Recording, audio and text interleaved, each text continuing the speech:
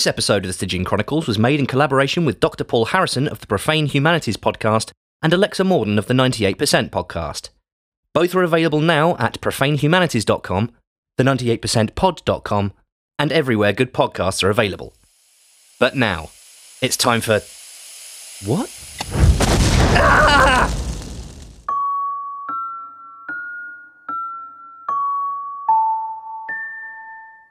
The Stygian Chronicles.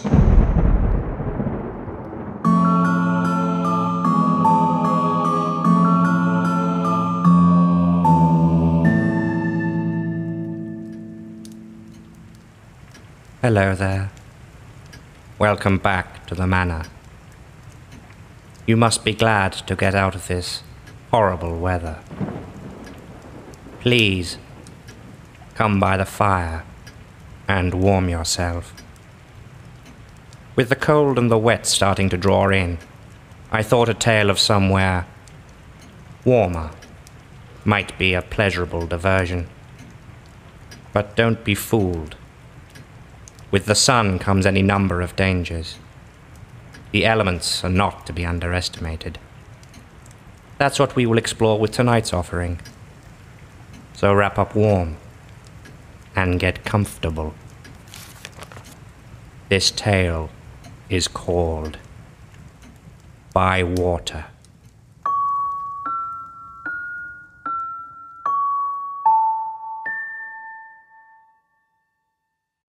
The night before young Larson left to take up his new appointment in Egypt, he went to the clairvoyant. He neither believed nor disbelieved. He felt no interest, for he already knew his past and did not wish to know his future. Just to please me, Jim, the woman is wonderful. The girl pleaded. Before I'd been 5 minutes with her, she told me your initials, so there must be something in it. She read your thought. He smiled indulgently. Even I can do that. But the girl was in earnest. He yielded, and that night, at his farewell dinner, he came to give his report of the interview. The result was meagre and unconvincing. Money was coming to him. He was soon to make a voyage, and he would never marry. So you see how silly it all is. He laughed, for they were to be married when his first promotion came. He gave the details, however, making a little story of it the way he knew she loved. But was that all, Jim? The girl asked, looking rather hard into his face. Aren't you hiding something from me? He hesitated a moment, then burst out laughing at her clever discernment. There was a little more. He confessed. But you take it all so seriously, He had to tell it then, of course. The woman had told him a lot of gibberish about friendly and unfriendly elements. She said water was unfriendly to me. I was to be careful of water, or else I should come to harm by it. Fresh water only. He hastened to add, seeing that the idea of shipwreck was in her mind. Drowning? The girl asked quickly. Yes. He admitted with reluctance. She did say drowning, though drowning in no ordinary way. The girl's face showed uneasiness for a moment. What does that mean? Drowning in no ordinary way? But that he could not tell her, because he did not know himself. He gave, therefore, the exact words. She said, "You will drown, but you will not know you drown." It was unwise of him. He wished afterwards he had invented a happier report, or had kept this detail back. I'm safe in Egypt anyhow. He laughed. I shall be a clever man if I can find enough water in the desert to do me harm. And all the way from Trieste to Alexandria, he remembered the promise she had extracted, that he would never once go on the Nile, unless duty made it imperative for him to do so. He kept that promise like the literal, faithful soul he was. His love was equal to the somewhat quixotic sacrifice it occasionally involved. Fresh water in Egypt there was practically none, and in any case, the Natron works where his duty lay had their headquarters some distance out in the desert. The river, with its banks of welcome, refreshing verdure, was not even visible. Months passed quickly, and the time for leave came within measurable distance. In the long interval, luck had played the cards kindly for him. Vacancies had occurred, early promotion seemed likely, and his letters were full of plans to bring her out to share a little house of their own. His health, however, had not improved. The dryness did not suit him. Even in this short period, his blood had thinned, his nervous system deteriorated, and, contrary to the doctor's prophecy, the waterless air had told upon his sleep. A damp climate liked him best, and the sun had touched him with its fiery finger. His letters made no mention of this. He described the life to her, the work, the sport, the pleasant people, and his chances of increased pay and early marriage. The week before he sailed, he rode out upon a final act of duty to inspect the latest diggings his company were making. His course lay some 20 miles into the desert, behind El Chabak, and towards the limestone hills of Goibel Haidi. He went alone, carrying lunch and tea, for it was the weekly holiday of Friday, and the men were not at work. The accident was ordinary enough. On his way back in the heat of early afternoon, his pony stumbled against a boulder on the treacherous desert film, threw him heavily, broke the girth, and bolted before he could seize the reins again, and left him stranded some 10 or 12 miles from home. There was a pain in his knee that made walking difficult, a buzzing in his head that troubled sight and made the landscape swim, while, worse than either, his provisions, fastened to the saddle, had vanished with the frightened pony into those blazing leagues of sand. He was alone in the desert. Beneath the pitiless afternoon sun, 12 miles of utterly exhausting country between him and safety. Under normal conditions, he could have covered the distance in 4 hours, reaching home by dark, but his knee pained him so that a mile an hour proved the best that he could possibly do. He reflected a few minutes. The wisest course was to sit down and wait till the pony told its obvious story to the stable, and help should come. And that was what he did, for the scorching heat and glare were dangerous. He was shaken and bewildered by his fall, hungry and weak into the bargain, and an hour's painful scrambling over the baked and burning little gorges would have speedily caused complete prostration. He sat down and rubbed his aching knee. It was quite a little adventure, yet though he knew the desert might not be lightly trifled with, he felt at the time nothing more than this, and the amusing description of it he would give in his letter, or, intoxicating thought, in person. In the heat of the sun he began to feel drowsy. A soft torpor crept over him. He dozed and fell asleep. It was a long dreamless sleep, for when he woke at length the sun had just gone down. The dusk lay awfully upon the enormous desert, and the air was chilly. The cold had woken him. Quickly, the red glow faded from the sky. The first stars shone. The heavens were deep violet. It was dark. He looked round and realized that his sense of direction had gone entirely. Great hunger was in him, the cold already bitter as the wind rose. But the pain in his knee having eased, he got up and walked a little, and in a moment lost sight of the spot where he had been lying. The shadowy desert swallowed it. He realized. This is not an English field or moor. I'm in the desert. The safe thing to do was to remain exactly where he was. Only thus could the rescuers find him. Once he wandered, he was done for. It was strange the search party had not yet arrived. To keep warm, however, he was compelled to move. So he made a little pile of stones to mark the place, and walked round and round it in a circle of some 12 yards diameter. He limped badly, and the hunger gnawed dreadfully. But, after all, the adventure was not so terrible. The amusing side of it kept uppermost still. Though fragile in body, his spirit was not unduly timid. He could last out the night, or, if the worst came to the worst, the next day as well. But when he watched the little groups of stones, he saw that there were dozens of them. Scores, hundreds, thousands of these little groups of stones. The desert's face, of course, is thickly strewn with them. The original one was lost in the first 5 minutes. So he sat down again.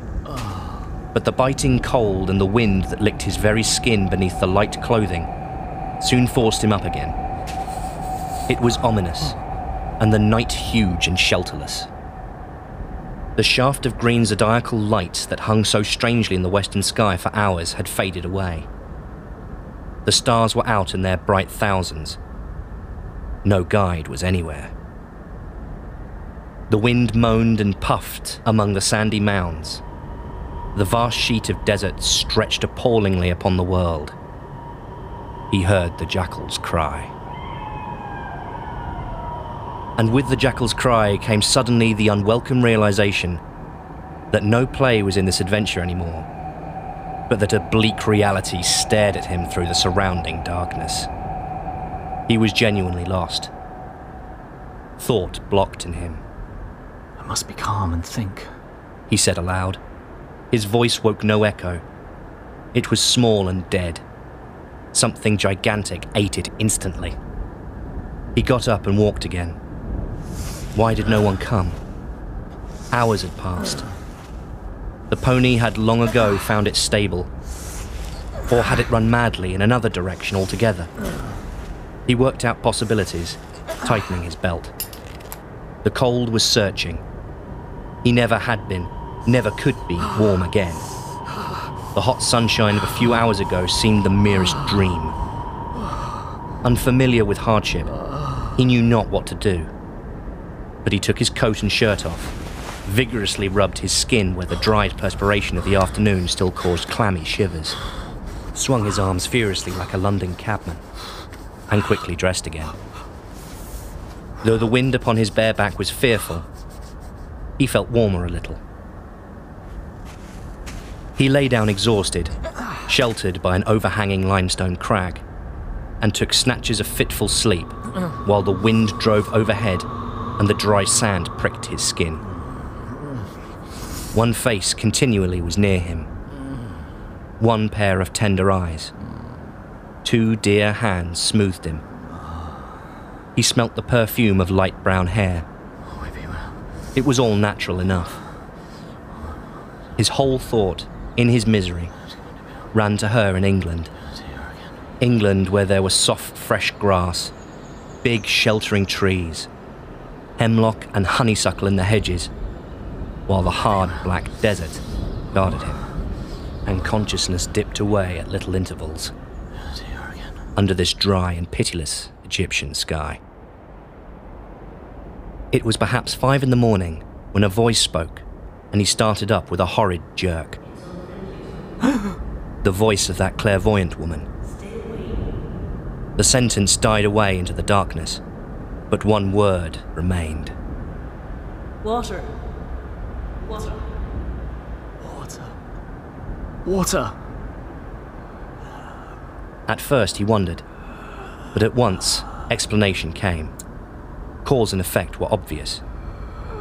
The clue was physical. His body needed water. And so the thought came up into his mind. He was thirsty. This was the moment when fear first really touched him. Hunger was manageable, for a day or two certainly. But thirst and the desert were an evil pair. Once in the mind, it could not be dislodged. In spite of his best efforts, the ghastly thing grew passionately, because his thirst grew too. He had smoked much, had eaten spiced things at lunch, had breathed in alkali with the dry, scorched air. He searched for a cool flint pebble to put into his burning mouth, but found only angular scraps of dusty limestone. The cold helped a little to counteract his thirst, but already he knew in himself subconsciously the dread of something that was coming. What was it? He tried to hide the thought and bury it out of sight. The utter futility of his tiny strength against the power of the universe appalled him. And then he knew. The merciless sun was on the way, already rising. Its return was like the presage of execution to him. It came. With true horror, he watched the marvelous swift dawn break over the sandy sea. The eastern sky glowed hurriedly as from crimson fires.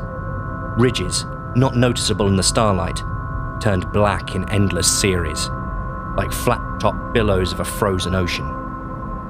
Wide streaks of blue and yellow followed, as the sky dropped sheets of faint light upon the wind-eaten cliffs and showed their undersides. They did not advance. They waited until the sun was up, and then they moved. They rose and sank. They shifted as the sunshine lifted them and the shadows crept away. But in an hour, there would be no shadows anymore. There would be no shade. The little groups of stones began to dance. It was horrible. The unbroken, huge expanse lay round him, warming up. 12 hours of blazing hell to come. Already the monstrous desert glared, each bit familiar, since each bit was a repetition of the bit before, behind and on either side. It laughed at guidance and direction. He rose and walked. For miles he walked, though how many north, south or west he knew not. The frantic thing was in him now, the fury of the desert. He took its pace, its endless, tireless stride, the stride of the burning, murderous desert that is waterless. He felt it alive, a blindly heaving desire in it to reduce him to its conditionless, awful dryness. He felt that his own small life lay on its mighty surface, a mere dot in space, a mere heap of little stones. His emotions, his fears, his hopes, his ambition, his love, a mere bundled group of little unimportant stones that danced with apparent activity for a moment, then were merged into the undifferentiated surface underneath. The will made a plucky effort then. A night and a day. What is it? He laughed, while his lips cracked smartingly with the stretching of the skin. Many a chap has lasted days and days. Only he was not of that rare company. He was ordinary, unaccustomed to privation, weak, untrained of spirit, unacquainted with stern resistance. He knew not how to spare himself. The desert struck him where it pleased all over. It played with him. His tongue was swollen. The parched throat could not swallow. He sank. An hour he lay there, just wit enough in him to choose the top of a mound where he could be most easily seen. He lay 2 hours, 3, 4 hours. The heat blazed down upon him like a furnace. The sky, when he opened his eyes once, was empty. Then a speck became visible in the blue expanse, and presently, another speck. They came from nowhere.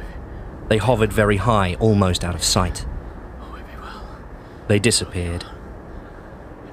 They reappeared. Nearer and nearer they swung down, in sweeping, stealthy circles. Little dancing groups of them miles away, but ever drawing closer. The vultures. He had strained his ears so long for sounds of feet and voices that it seemed he could no longer hear at all. Then came the water dreams, with their agonizing torture.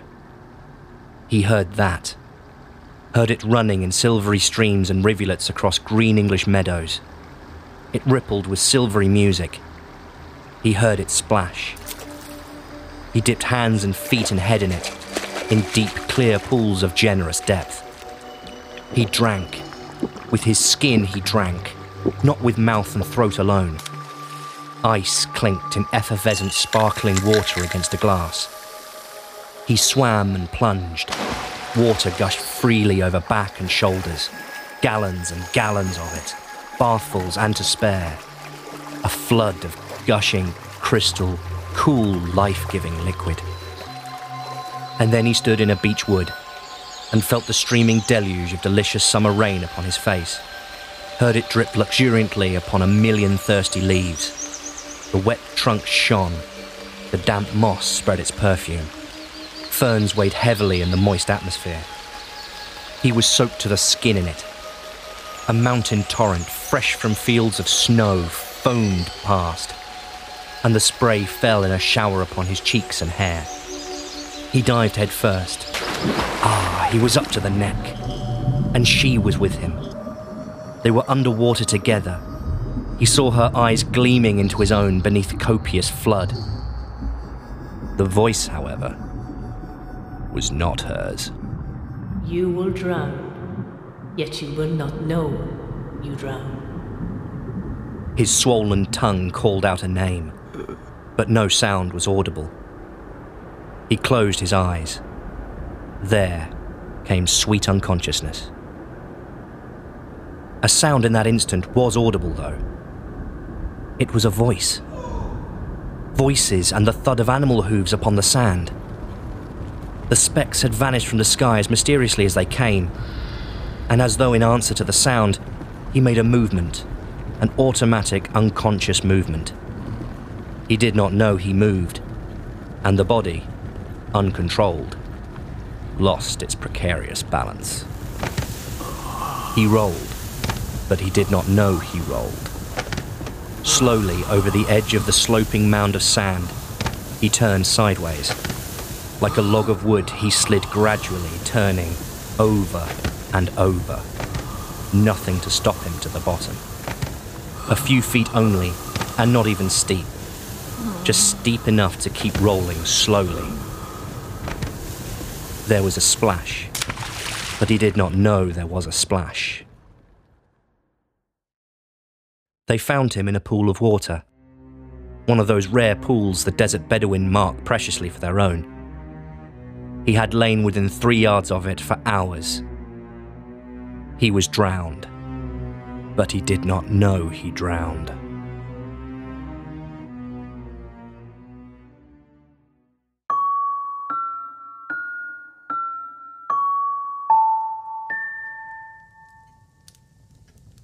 Well now, I hope that quenched your thirst for tonight.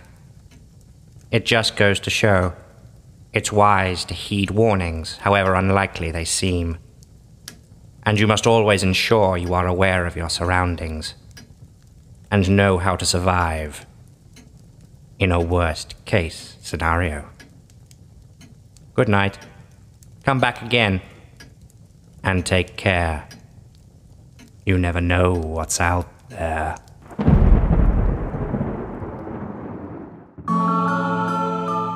The Stygian Chronicles was written, performed and sound designed by Soundmat73. The story by Water was written by Algernon Blackwood. Jim Larson was played by Dr. Paul Harrison, the fiancée was played by Alexa Morden, and the fortune teller was played by Pamela Jones. If you would like to support the Stygian Chronicles, you can contribute to our Patreon at The Stygian Chronicles, and you can find us on Twitter, Facebook and Instagram for all the latest Stygian news.